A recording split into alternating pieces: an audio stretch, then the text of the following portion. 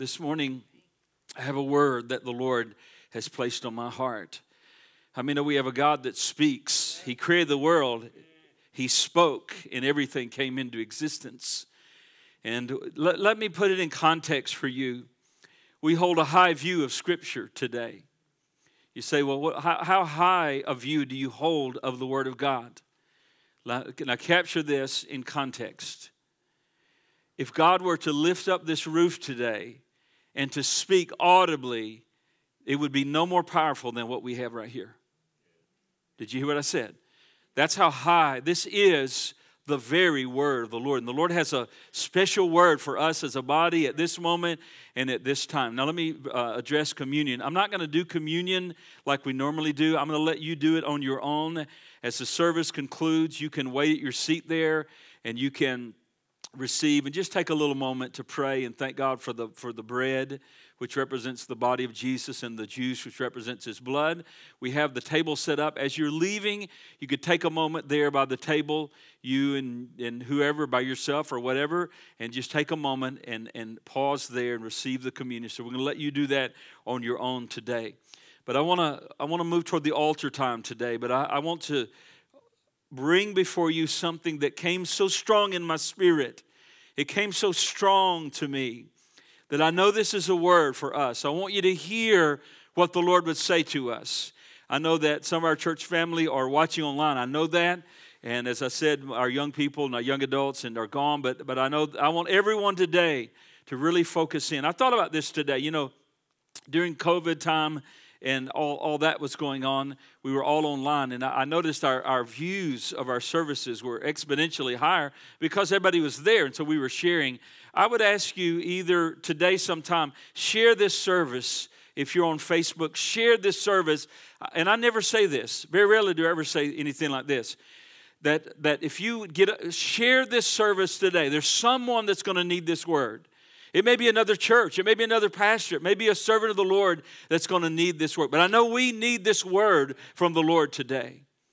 And so I want to title this message that I've simply titled, a very simple title, 3 Assurances for the Faithful.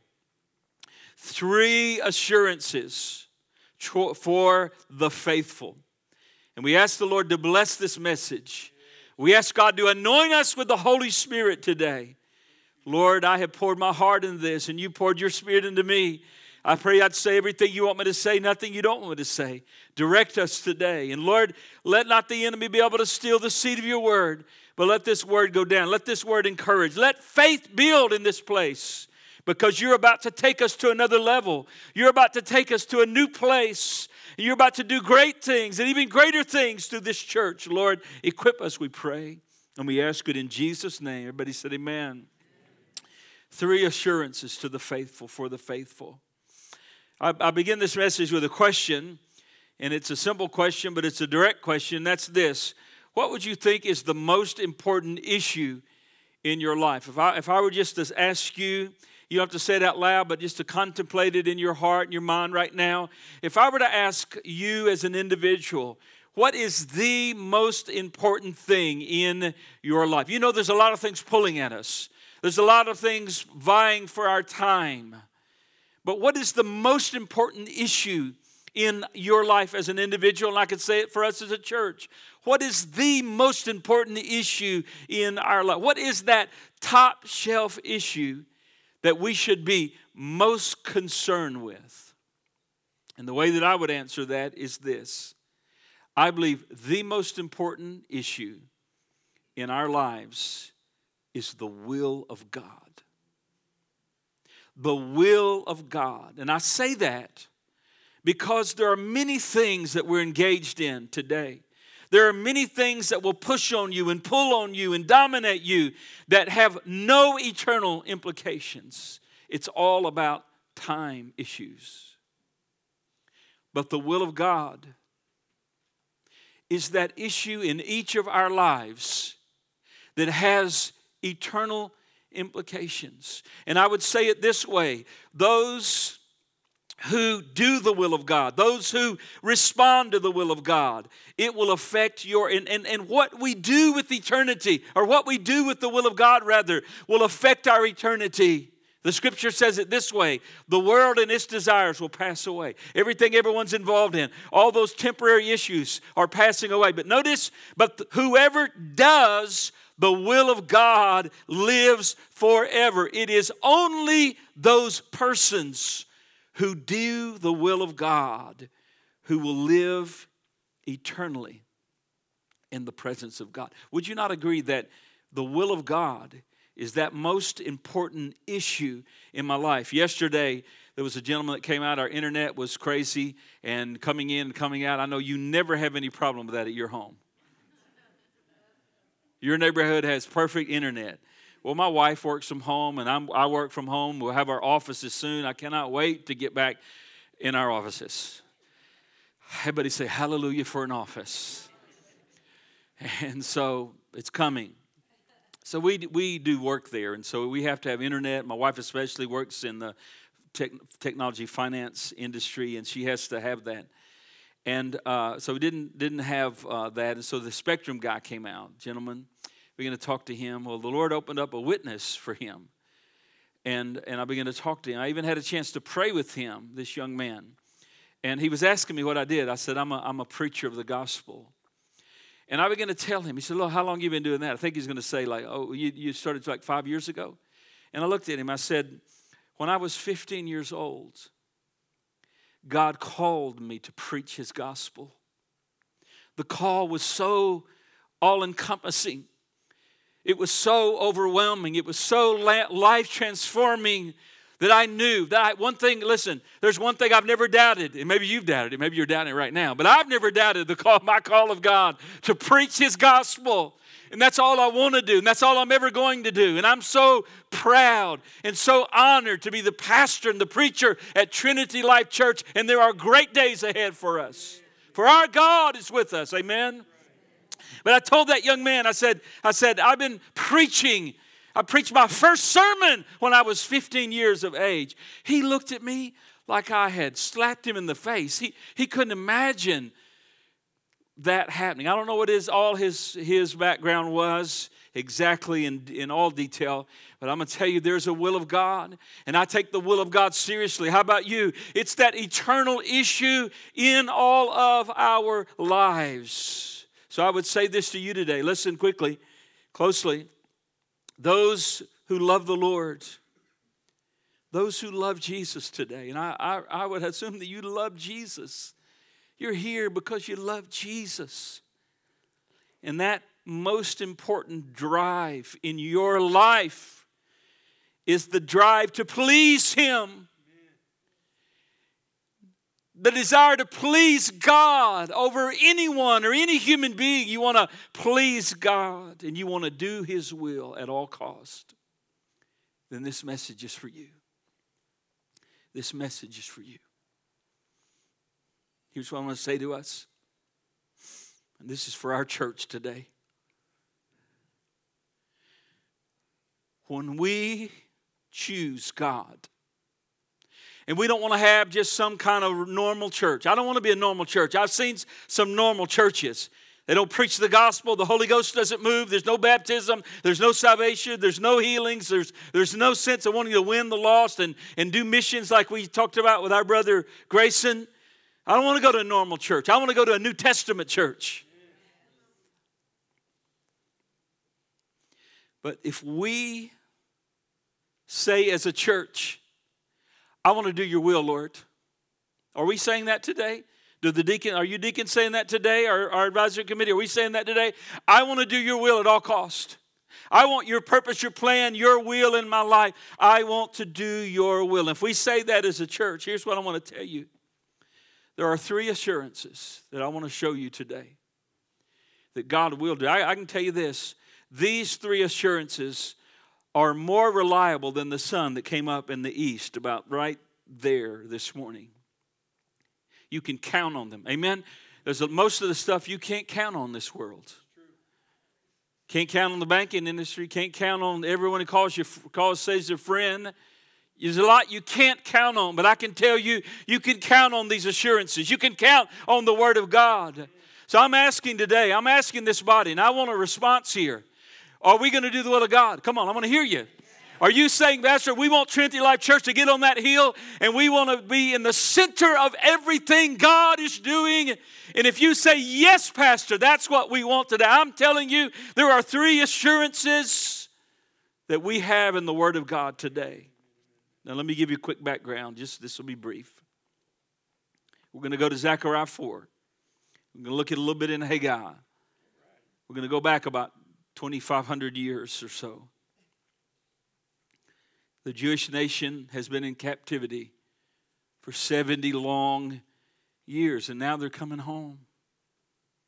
They're coming home. But let me know that disobedience is a high cost for disobeying the Word of God. The pleasures of sin are just for a season, and then sin bites like the serpent and injects the poison, and then the sorrow follows. They're coming home, but they're not coming home to the same place as they left it. Sin does not leave you the same way. It'll keep you longer than you want to stay. It'll damage you more than you want to be damaged. This little beleaguered group called the remnant are coming home. And they're returning to a land that's been devastated by enemies. Temple of worship's torn down. Buildings torn down. Homes torn down. And the Lord through the prophet said, you're going home and I'm going to help you. But they're going to reestablish the nation. To reestablish the great city of the King. The city of Jerusalem. And most important, they're going back to reestablish worship. The most important thing in your life is your worship. The most important thing in our lives in this church is Jesus. This all began many years before. In fact, about 16 years before they had started back. And it got too hard. And so they all gave up. And for 16 years, they just business as usual, doing business. But yet they forgot about the Lord's house. And then quickly the prophet Haggai steps up. And the Lord anoints him 16 years later to say, you need to realign your relationship with God. You need to put God first. And I'll read this briefly. I won't read all this, guys. But Haggai 1 verse 2 says this. This is what the Lord Almighty says. These people say the time has not come to rebuild the house of the Lord. The word of the Lord came through the prophet Haggai. And he asked a question. Is it time for you to be living in your panel houses? While the house of the Lord lies in ruin. Now, this is what the Lord Almighty says. Give careful thought to your ways. Think about how you're living.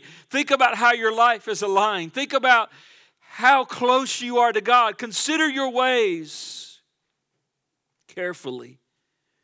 You planted much, but harvested little. You eat and you never have enough. You drink, but you're never to the full. You put on clothes, but you're not warm. You earn wages. Put them in a purse that has holes in it. This is what the Lord Almighty says. Give careful thought to your ways. Here's what I want you to do. Go to the mountain and bring down timber and build my house so that I may take pleasure in it and be honored, says the Lord. I can tell you this, I believe God is pleased with what we're doing here. This is our faith. Our faith is sight. It's right on that hill. That's where our effort is. That's where our tears are. That's where our struggle is. That's where our money is, on this hill. And I believe He's pleased with it. You expected much, but see, it's turned out little. What you brought home, I blew it away. Why, declares the Lord? Because of my house remains in ruin, while each of you is busy with your own house. He's basically, I won't read all that, but he's basically saying, listen, you've ignored my relationship. You've ignored my house. You've ignored my priorities. You've ignored my will. And your life has been unfulfilled. Your life has been empty. He's saying this, and I'm paraphrasing, but he's saying in a sense, if you'll put me first, I will restore my blessing to you. If you'll put me first, I will overflow you. I will give you fulfillment. I will give you joy that you cannot even contain. I will overflow your life with abundant blessing if you will put me first, says the Lord. What do we see in this? We see clearly that God's will God's will was that these people return and begin to build the house of the Lord. This was God's perfect will. This is what God wanted them to do. Now hear it again. And then Zechariah steps on the scene a month or so later. Those two men, Haggai and Zechariah. Sometimes it's hard to put time frame together, like who did what when and where's this guy fit in. And one guy, you may have one book that was like 1,000 years before, but yet those books are Haggai and Zechariah. Haggai was the older prophet, seasoned. Zechariah was the younger prophet. They prophesied about a month or two apart. And God calls Zechariah to come and to undergird the words of Haggai through the Spirit of God. And God says to them, if you will do this, in other words, if you follow my will, there's 3 assurances that I'm going to give you if you'll do what I tell you to do. Are you ready for them? 3 of them. And number 1, I'm going to read a verse out of Zechariah in a moment. First of all is this. 3 points. When we are walking in the will of God, we are promised the power and the ability to fulfill His will. In other words, when God calls you to something, there is an anointing to do it. This is not about natural ability. This is not about looking into our own hearts and our own resources and our own means. It's not looking around on natural things. But I'm telling you, no matter what your ability is, no matter what your lack of ability is, when God calls this church to something, it doesn't matter what it is, we can do everything God calls us to do. No matter what it is, we can do it in Jesus' name.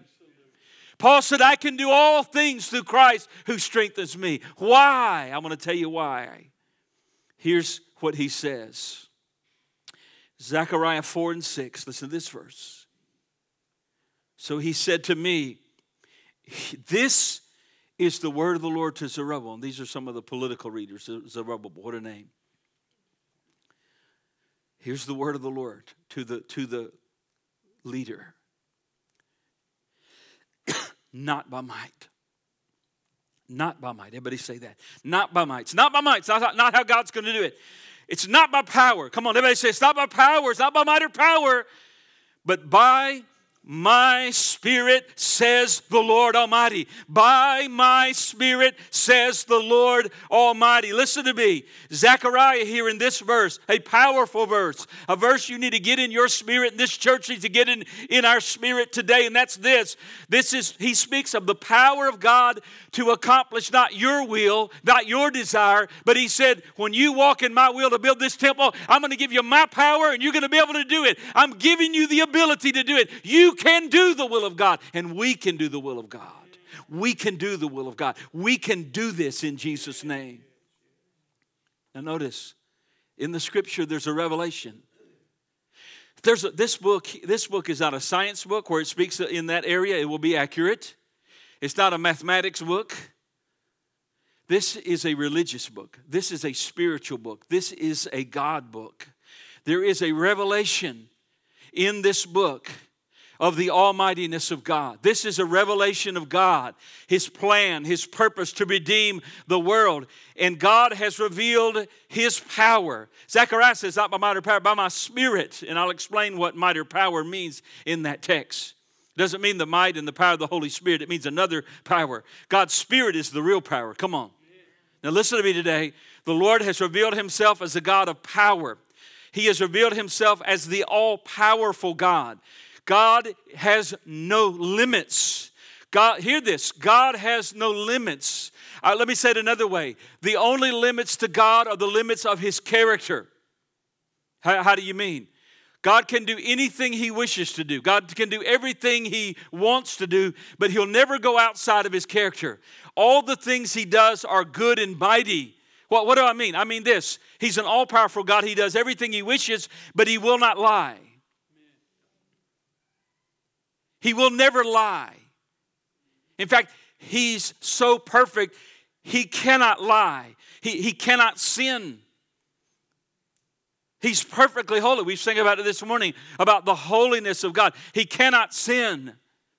But listen, He can do, when God wishes to do something, when God desires to do something, He can do it because He has the power and the ability to do it. There's many things you may want to do in your humanness.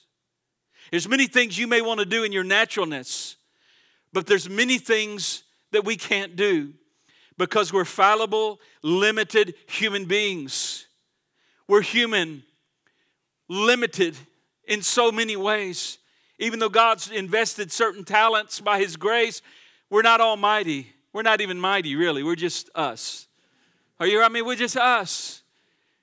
And we look into our own heart sometimes, and we make the great mistake of measuring our own limited ability by our needs or by our problem. And that's a tremendous problem right there, because you'll live in defeat. If you measure your abilities and your resources toward your need or toward your mountain or toward your impossible circumstance, you'll be overwhelmed by that. I'm going to tell you, but there is a God that we serve that loves us, that redeemed us, that sent His Son to die for us. And I can tell you this, He can do everything He wants to do, and He cannot be stopped. He will never be stopped in Jesus' name. Isaiah 14:27 said this, "For the Lord Almighty has purpose, and who can thwart Him? Who can thwart Him? His hand is stretched out. Who can turn Him back? No one and nothing. He's mighty." Everybody say He's a mighty God. There is in the Amplified Bible, and I've always liked this verse in the Amplified Bible, Psalm 91:1. So in the Amplified, "He who dwells in the secret place of the Most High shall remain stable and fixed under the shadow of the Almighty, whose power no foe can withstand." When Zechariah said, "It's not by might or power, it's by my Spirit, says the Lord," he's talking about a God of power. He's talking about a God who knows no limit. He's talking about a God who does everything perfect. He cannot lie. He cannot deny His character, but He cannot be defeated. And there's nothing He cannot do. This is the revelation of the almighty El Shaddai God.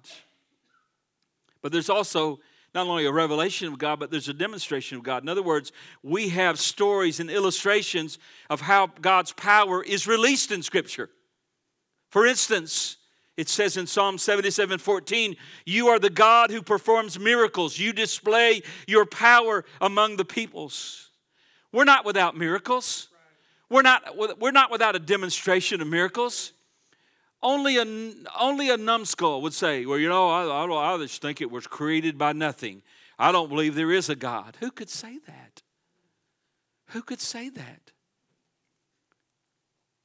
When I look out on creation, I see the miracles of God. I was at Taco Casa yesterday.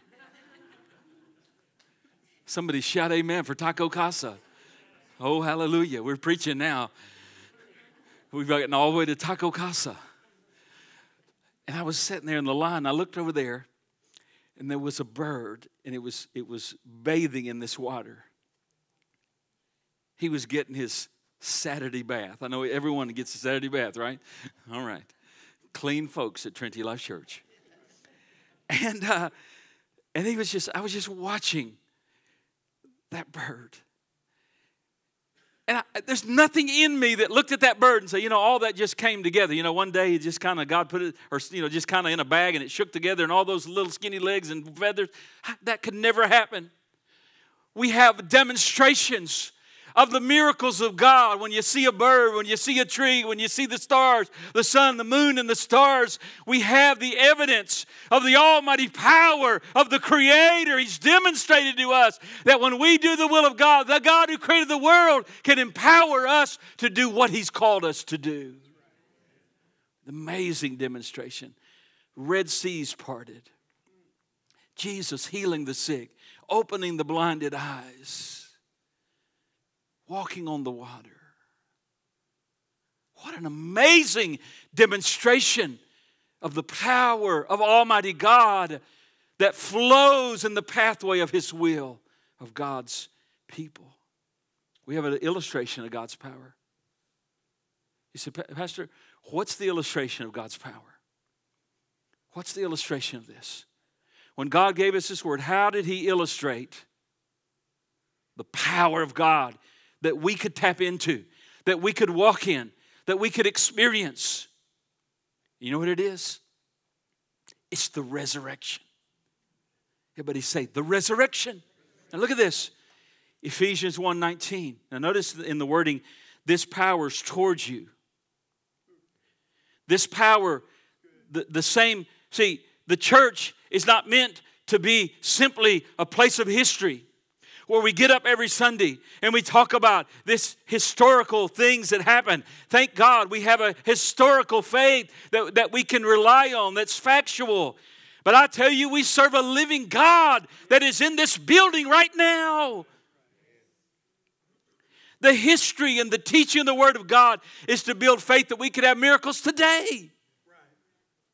Here's what he said, Ephesians 1:19. And what is the exceeding greatness of His power? The Greek is megathos. The exceeding greatness of His power toward us who believe, according to the working of His mighty power. See, it's toward us who believe, which He worked in Christ when He raised Him from the dead, seated Him at His own right hand in the heavenly places, far above all principality and power and might and dominion, every name that is named, not only in this age, but also in the age to come. He's saying to us this, when Zechariah says this, and I formed it into a point, and the point is this: when God calls us to walk in His will, no matter what it is, we can do the will of God. Why? Because of the presence of God.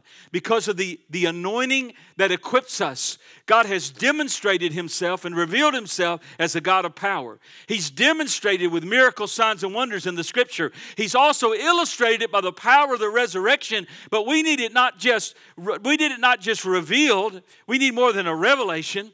We need more than a demonstration. We need more than an illustration. You know what we need, Jason? We need activation. God wants to activate it. Did you hear what I just said? I just walked all the way through it. Did I do it again? Are you going to get it? Do I need to do it again? Come on, you're smiling at me. We have a revelation, God of power.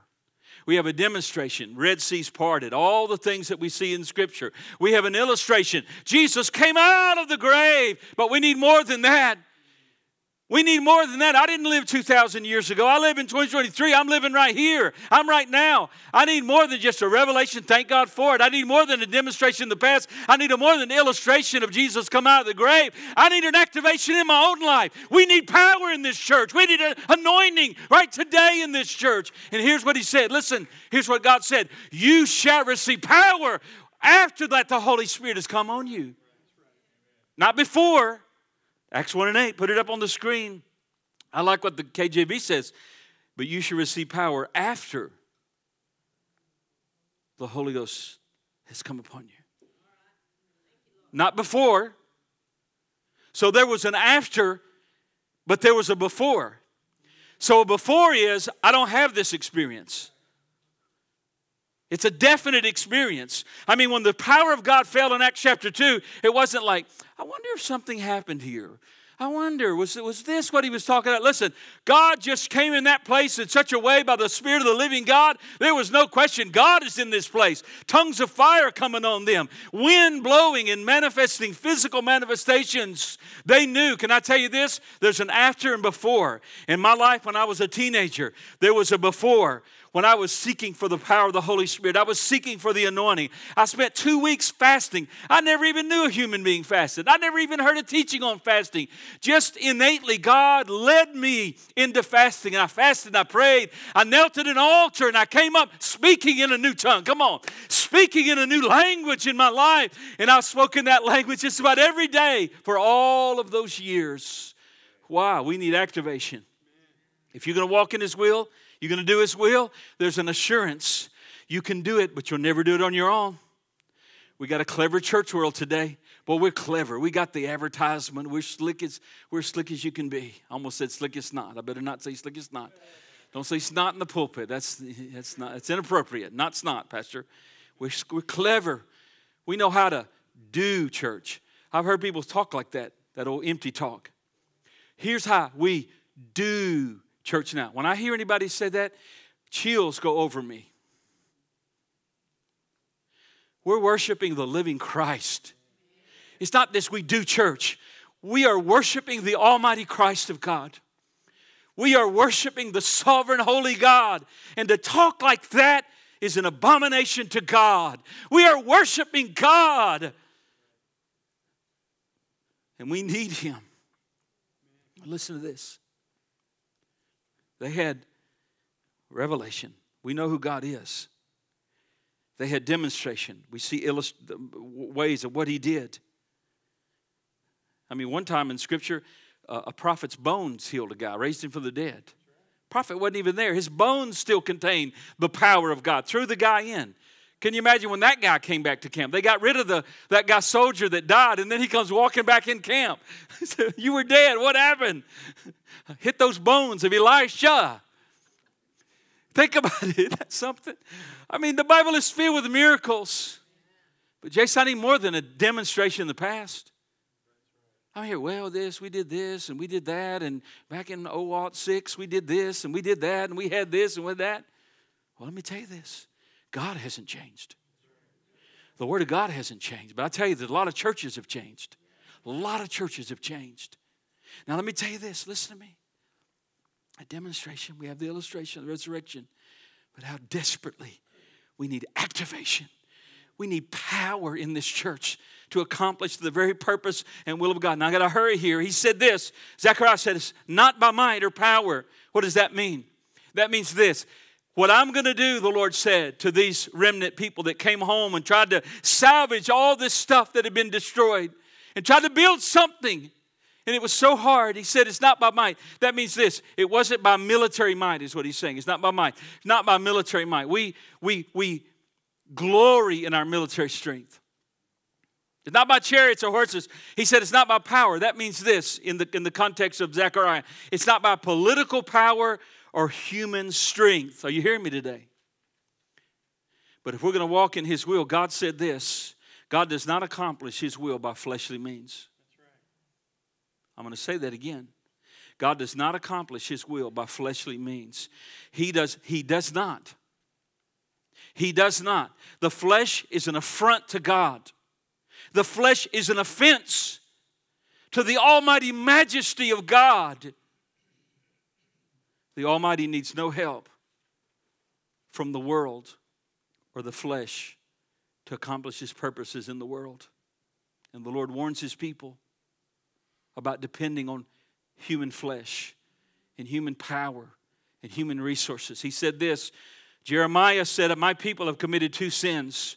They have forsaken me, the spring of living water, and have dug their own cisterns, broken cisterns that can hold no water. And then later on in Jeremiah, he says this is what the Lord says, cursed is the one who trusts in man and draws strength from mere flesh, whose hearts turn away from God. Can I tell you, friend, here's what God says to us today. The first assurance is this.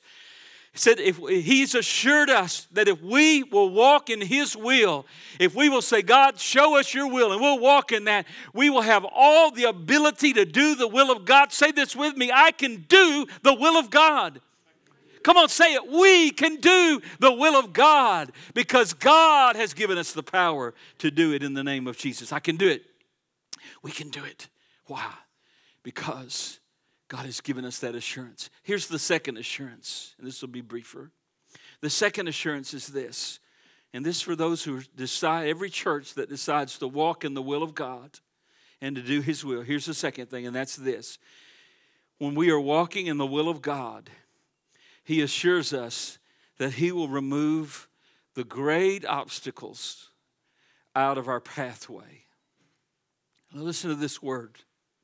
Zechariah again in 6 and 7. And he answered and said, this is the word of the Lord, not by might or power, by my spirit, says the Lord of hosts. Now look at this. Who are you, O great mountain? Now listen to me. Were they doing the will of God by coming back? Yes, they were. Were they in the center of God's will? Yes, they were. And yet the prophet says, who are you, O great mountain? Before Zerubbabel, you shall become a plain. Now let me address a modern day fallacy. Let me address a modern day error that was crept in to us. And that's this, that if I'm doing the will of God, and this is taught a lot, that if I'm doing the will of God, if I am in the center of God's purpose, plan, and will, everything will be easy and everything will be comfortable. I will not have to press. I will not have to strain. There will be no struggle. But that is an error. That is a fallacy. That is not found in the will of God. Here are these people. Listen, they have come back according to the prophetic word of the prophet of the Lord, and yet they're here. Clearly, there is a mountain in their way. To think that, the old British preacher Alan Redpath said this: there's no winning without warfare. There's no opportunity without opposition. And there is no victory without vigilance. To think that we're going to build a church and we're going to do the will of God, or we're going to serve God, and it's going to be easy flowing, and there's never going to be any difficulties, never going to be any problems, never going to be any spiritual battles. That is a fallacy. And what that has created is a weak church that cannot persevere against much of anything. I can prove it. I can prove that this fallacy is wrong by simply going to the center of our theology. It only take me a second. Now think of what I said, and I'm going to go quick here. If I'm doing the will of God, everything's going to be great. If I ever have any difficulty, that's a sign I'm out of the will of God. I would say to you that probably the opposite is true. That if I'm doing the will of God and I'm facing difficulty, I'm probably on the right track. Amen? Because there's the world, the flesh, and the devil. Now I'm going to prove that kind of theology is wrong by this question. Was Jesus in the will of God? He is our Savior. He said in John, I always do what pleases my Father. He never disobeyed the Father. He was always in the will of God. So if this fallacy of that if I'm in the will of God, everything's going to be wonderful and great and easy and comfortable, then why did Jesus face so much opposition? All right? Are you tracking with me here? And I can see Jesus because I've been to the Garden of Gethsemane. And I've been to those trees that are over 2,000 years old. One of those trees, among those trees, is where Jesus knelt. And we've stood there. And I can see Jesus in the garden. Now think about the fallacy. If I do the will of God, it's going to be easy, no problems, never any lack, never any struggle, never any mountains, never any tears. And then I see Jesus. And I can see him in my mind's eye. And he's in the garden and he's thrown himself to the ground. And he said, Father, if this cup can pass from me, Lord, let it pass. Nevertheless, not my will, but let yours be done. And brother and sister, I'll tell you, in that garden, he sweated drops of blood from his forebrow. Why? Because he was in the very will of God. We face mountains sometimes. We face difficulties sometimes. But dear ones, we have a mountain-moving God. We have a God who is, what's the song? The miracle worker, miracle maker. What is it? Waymaker. There it is. Come on. This is my sermon. Y'all preaching my sermon. Come on. He's a waymaker. He's a waymaker. Grayson, he's your waymaker. He's our waymaker. Now listen to me. What was the mountain before these precious people? This little remnant that had come back. Temple all torn down. They had no army. They had limited resources, low morale, and they were surrounded by enemies. On paper, this little Jewish remnant, you that are into stats, this Jewish remnant was no match for the enemies, no match for the mountain. And all of this was overwhelming to this little group of people. And yet God said to them, that mountain's moving. because you're following my will. I've told you to do this. God said, I've called you to do it. I know it's bigger than you. I know it's bigger than your resources. I know it's bigger than your naturalness. But I want you to know it's not by might or power, but my Spirit will anoint you. And I'm moving mountains. God's about to move some mountains for us in Jesus' name. Now let me just get this. There's an extraordinary power in faith in God. None of us have tapped in. No one has ever tapped in. Not a Smith Wigglesworth, not a Reuben Torrey, not a Mr. Parham, not any of those people have ever truly tapped in to the extraordinary power when faith in God is flowing. The Lord said this. Jesus said, have faith in God.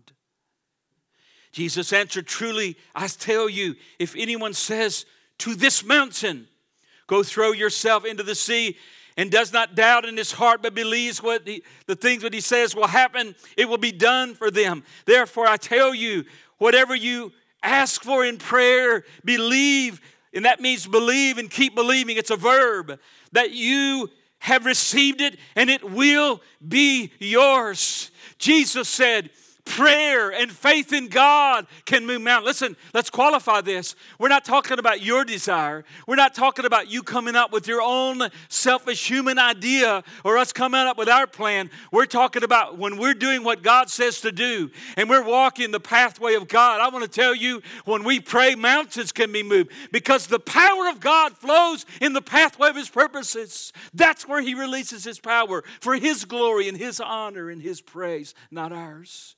So if we're doing His will, God's going to release His presence. Here's a winning strategy. And I hope they put this on the notes. I hope they got this. Here's the winning strategy. Here it is. If unwavering faith, fervent prayer, the power of the Holy Spirit, and bold action. How many know that is a winning strategy? So that means this. Today, if you are standing before a mountain and you don't know what to do, and it's bigger than you are, and it's bigger than your resources, it's bigger than your humanness. If you're out of all of your ideas, I want you to know today, God is not out of resources, He's not out of power, and He's not out of wisdom. And I want to tell you, if you're standing before a mountain today, or if we're standing before a mountain today, dear ones, here's our strategy. Here's what we're going to do. We're going to have unwavering faith in the Almighty God. We're going to have fervent prayer to the Almighty God. We're going to depend on the almighty power of the Spirit, and we're going to have bold action as we step out with God and say, God, we'll risk everything to do your will, Lord. Hallelujah. Now think about it. I'm closing. Think about this. I'm speaking to people who are serious about the will of God. I'm speaking to a church today who says, Pastor, our greatest desire is to follow Jesus. Then you have an assurance that when God calls you, you can do it. You can do it. You have an anointing to do what He's called you to do. And you have a second assurance, and that assurance is this, that when you're doing His will and you've gone in His command, you can walk on water like Peter did for a bit, but then he got his eyes off the Lord. He did walk for a bit because Jesus said, come. When God says, come,